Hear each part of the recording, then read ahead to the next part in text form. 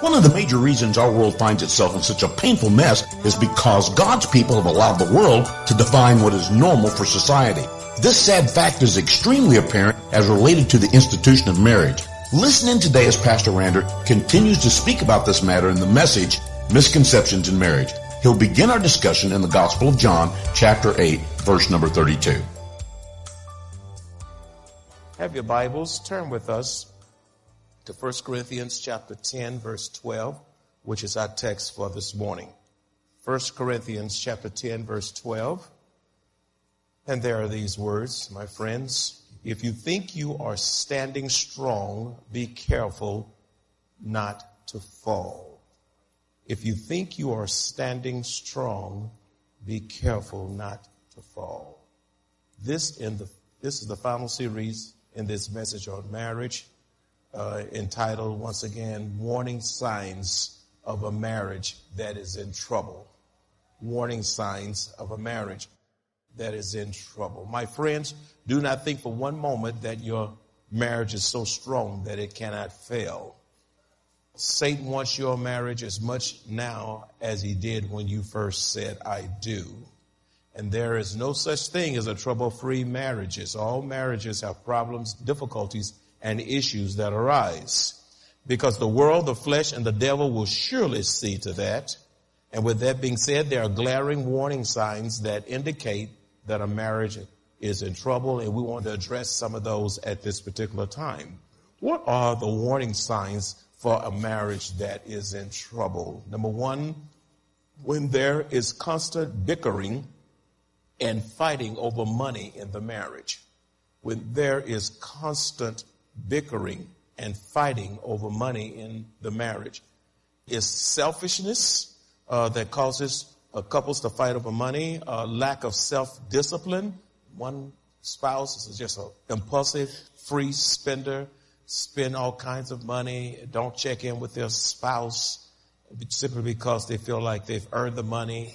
They don't need anybody speaking wisdom into what you've earned. And you forget that you're one flesh, and it is critical that we operate in a spirit of oneness when it comes to financial decisions.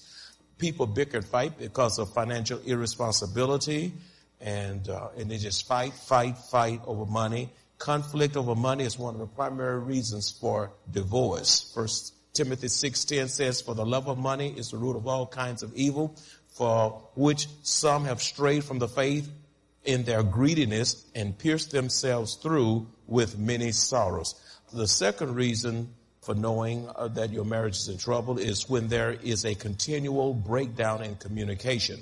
You see, my friends, communication breaks down when there is an inability to be quiet and earnestly listen from the heart to what your spouse is saying. Both of you can't talk at the same time. Someone has to be quiet, close their mouths, and just listen from the heart as to what is being said by your spouse. And you need not be talking at each other. You need to be talking to each other in the Spirit. And the Spirit will help you communicate in a way that's pleasing to the Lord and edifying to your spouse. James chapter 1 verses 19 and 20 says, so then, my beloved brethren, let every man be swift to hear, be quick to hear. Well, we're all quick to talk. We got to put our 2 cents in. Slow to speak, slow to wrath. Don't be so quick to get mad, get angry, jump to conclusion, create assumptions that may not be true. For the wrath of man does not produce the righteousness of God. The third way you can know that your marriage is in trouble, thirdly, is when one spouse dominates the conversation and deliberately refuses to give the other spouse an opportunity to speak. In other words, they talk. It's a monologue, not a dialogue. One person do all the talking, and then when that person finished talking, they don't really want to hear what the spouse had to say, so they'll just immediately walk out the room or busy themselves as if your input has no value. And that's very, very insensitive. Once you finish speaking, don't start walking away because you said what you have to say. Be still, look the person, look your wife or husband in the eye, talk lovingly and gently and carefully in the Spirit. Oftentimes when we're upset, we say things we wish we could get back. Philippians 2:4 says, let each of you look out not only for his own interest, but also for the interest of others. And if you don't want to hear what your spouse has to say, then you are not seeking the highest good or the interest of your spouse. Fourthly, when communication breaks down because one spouse focuses on what they're going to say in response while the other is still speaking.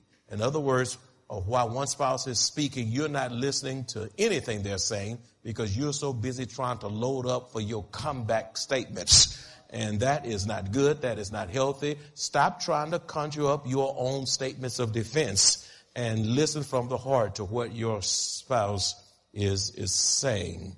That's very, very critical. Ecclesiastes 12:13 says, let us hear the conclusion of the whole matter. Listen and let everything run its course, speaking wise, from your spouse. Proverbs 18:13 says, he who answers a matter before he hears it, it is folly and shame to him. You answering and making statements before the person can even get the words out of their mouths. The fifth way you know your marriage is in trouble is when there is little to no sexual intimacy. When there's little to no sexual intimacy.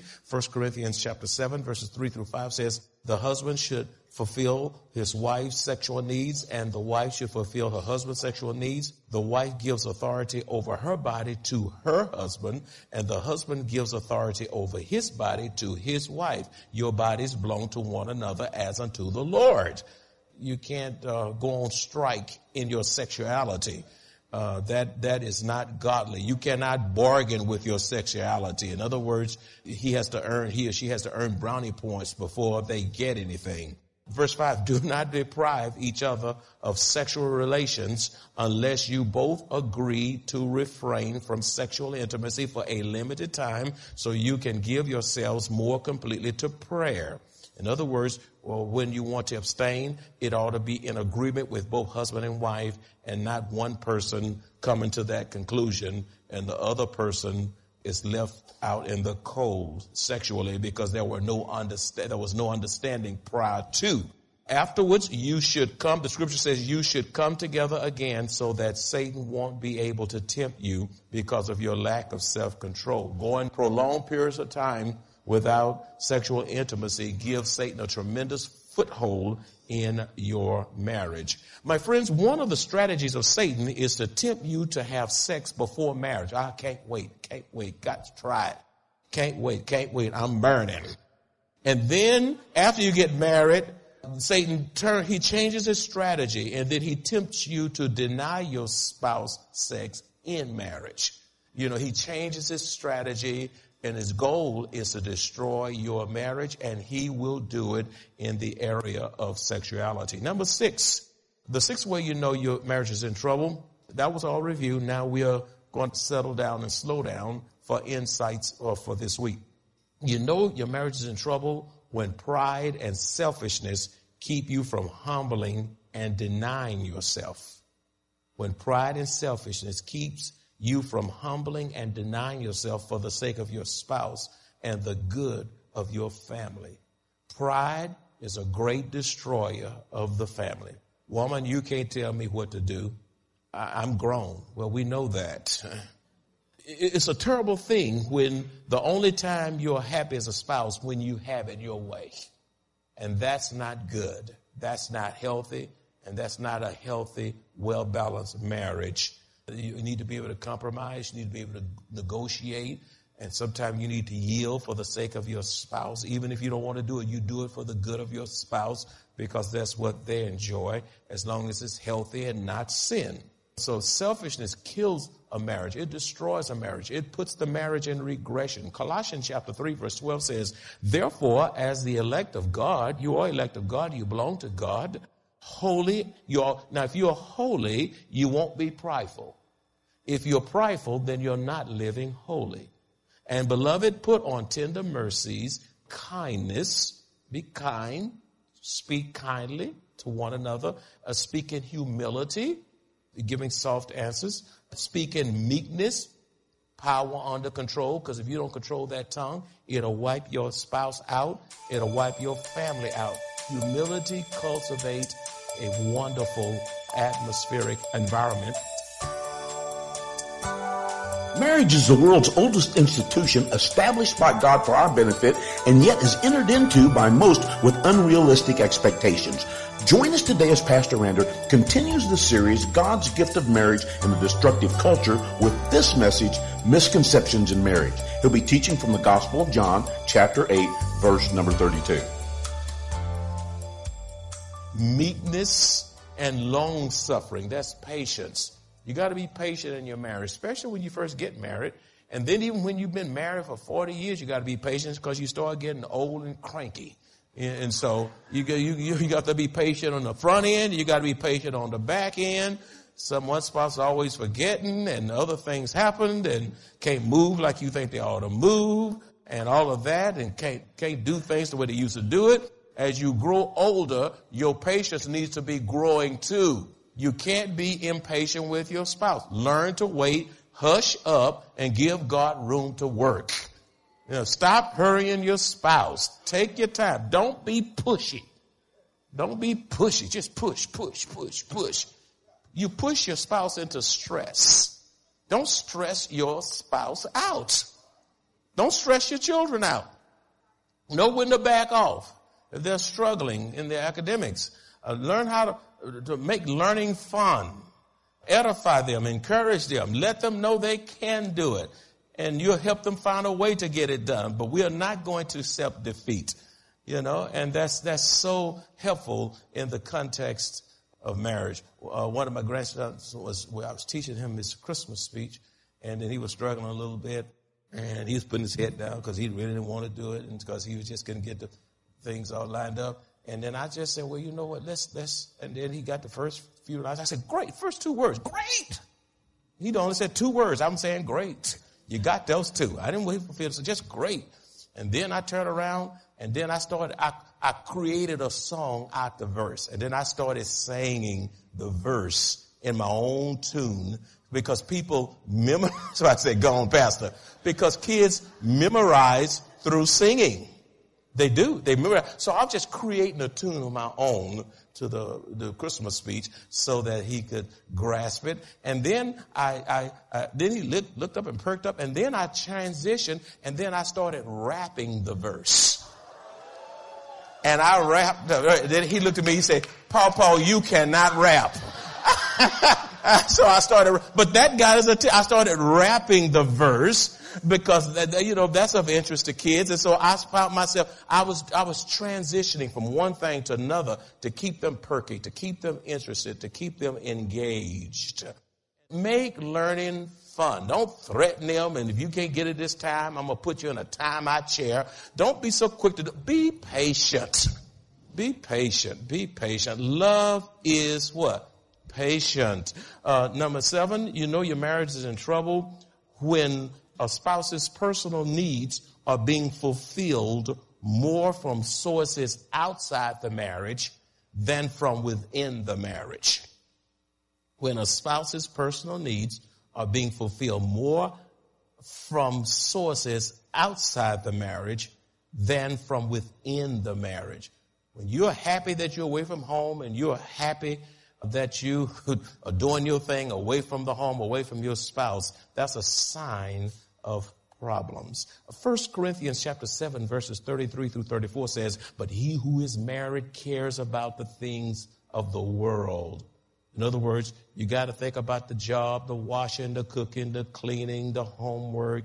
You got to think about all the marital things that you have to do, all those things, how he may please his wife, because you're married. You can't hang out with the boys when you got a wife.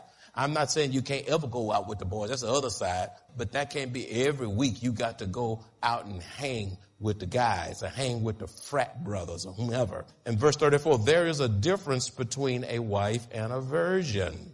You see, and it says, what's the difference? The unmarried woman cares about the things of the Lord. She can be a missionary. She can move wherever she wants. She can take a job anywhere. She don't have to check in with her husband. She's not married.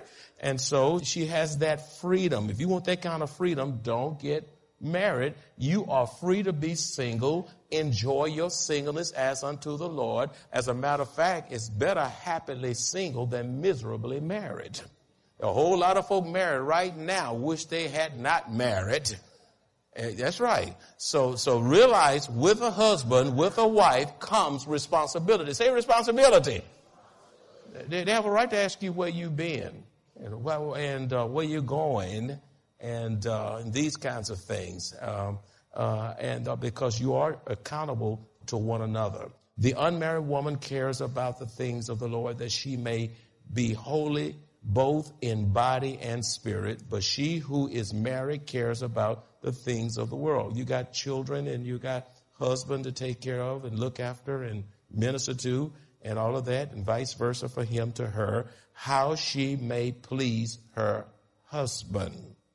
When a spouse finds more pleasure in their job, their career, just gone all the time, and then when you come home, you jump on the computer and you just there all the time. You come home, you tired. You don't have nothing to offer anybody. All you can see is sleep. How come it's so quiet in here now? Okay. You just come in tired. You can't even pick up a pot. So when a spouse finds more pleasure in their career and their co-workers, I mean, hey, I'm going out with the girls, I'm going out with the boys, our company is having this, and you're always going and going with the girls or with the guys, hanging out with your friends more than your spouse. Your spouse, by the way, ought to be your best friend. You're hanging out with your parents. I'm going to mama's house, especially if they live in town. Mama, mama, mama, mama, daddy, daddy, daddy, daddy, mama, daddy, daddy, mama. Hold it. Sometimes you need to move out of town. That's right. You have to move out of town so that mama can only come over at Christmas and Thanksgiving, you know. Nothing wrong with it. But sometimes parents can get in the way and kids need to adventure with God. Sometimes you allow your children to become more of a friend than your spouse. Your whole life is wrapped around your children. And your whole dreams, you're infatuated. You're just children. And it's all right. But you know what? You can make a God out your children. That is possible. All your interests, and then they come back and they hurt your heart.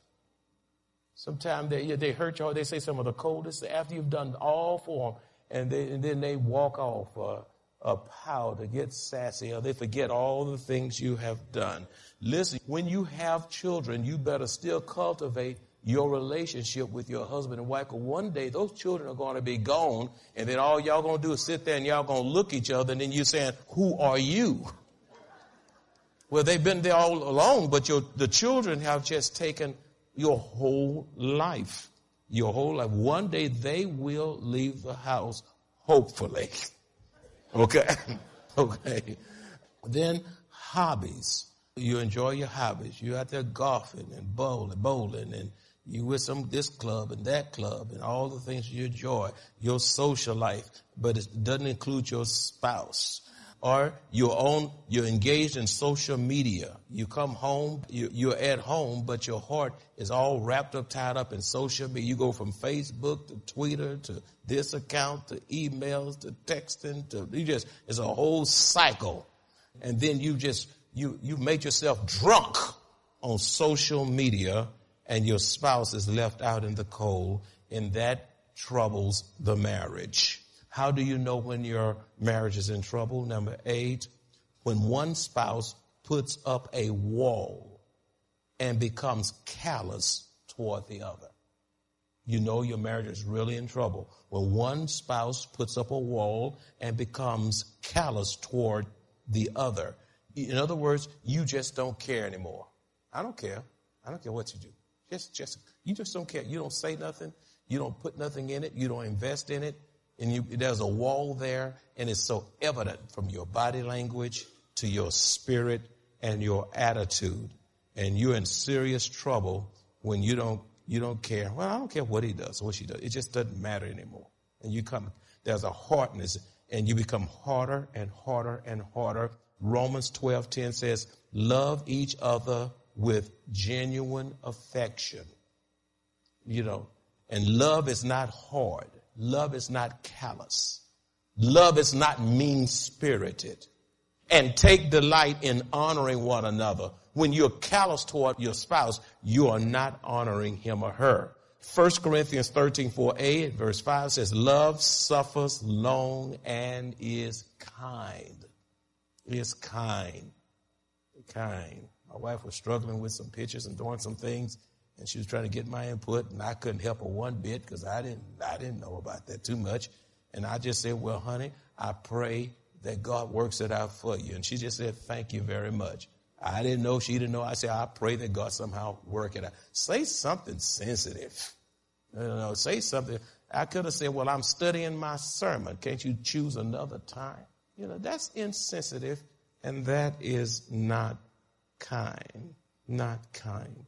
So love suffers long and is kind, does not behave rudely, does not seek its own. It's not about you. It's not provoked. You don't provoke or agitate your spouse. You don't provoke or agitate your children. You don't exasperate them. Love doesn't do this. Don't provoke. Don't raise the tension level in the home, the emotional level. And then love thinks no evil. Say thinks no evil. Sometimes you do bad toward your spouse is because you've been thinking bad toward them. Ask the Lord to change your heart and attitude toward your spouse if your thinking is not right. Ask the Lord to change your heart and attitude toward your spouse. I don't love him no more. People come out of the office, I say, oh, really? I say, how did you love him before? Because I wanted to. I say, well, want to again. Move your stubborn will out the way and choose to love him or her again. Love is an active choice. You choose to love. You choose to hate. So listen, husbands and wives, don't be difficult or hard to live with. You're nice to everybody else out the house. In the church, you're smiling and you're singing in the choir and you're shaking hands and you're hugging and all that kind of stuff. And you go home and you're so short and you're so difficult. And some of you are just downright mean. But you have a crushing spirit about you that crushes folk. Don't be hard or difficult to live with. It's hell enough dealing with life issues outside the house than to come home and have a cantankerous spouse that is so mean, harsh, insensitive, and difficult to live with. That's why some spouses don't want to come home, because you're just hard to live with. They get along better with the people on the job than in the house. Don't be difficult to live with. Love is an act of your will through the Holy Spirit's power. You must take delight in honoring each other with genuine affection. Be patient with one another.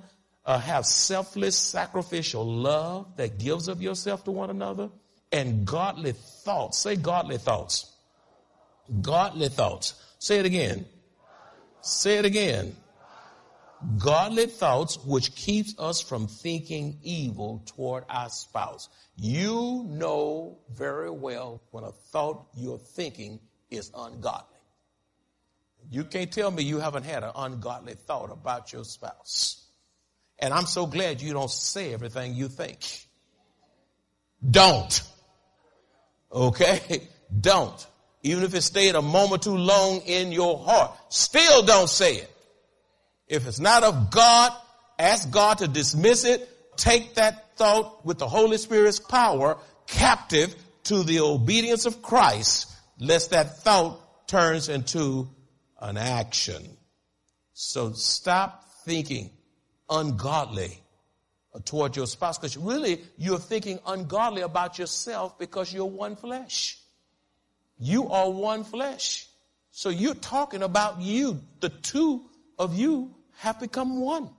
You see, love thinks no evil. Not just in the context of marriage, a context of other members of the church, somebody that's wronged you, offended you, or your neighbor, or your child, You thinking evil because of all you invested in them, and you get little return on what you've given to your children. Perhaps a relative, a sister, an in-law, or whatever, a sibling. Don't think evil. Don't think by the way, don't think as a racist or being prejudiced and all these kinds of things. That is of the devil. God made us all. I see all these couples and interracial couples and blacks and whites and Hispanics. That's a picture of heaven on earth. Let's give God a hand clap of praise for diversity. Green and yellow, black and white, they are precious in God's sight. Jesus loves the people of this world. Don't see people through the lens of color. See people as people who need the Lord and who needs to be ministered to. And God put those persons in your life for you to touch them with Christ's likeness. If you enjoy this kind of biblical teaching or would like to hear this message in its entirety, please visit www.maranathasa.org, where you will find an archive of audio messages, service times, directions to the church, upcoming events, and much more. You can also reach us at 210-821-5683. Maranatha Bible Church is located at 7855 East Loop 1604 North in Converse, Texas, 78109, directly across from Randolph Air Force Base.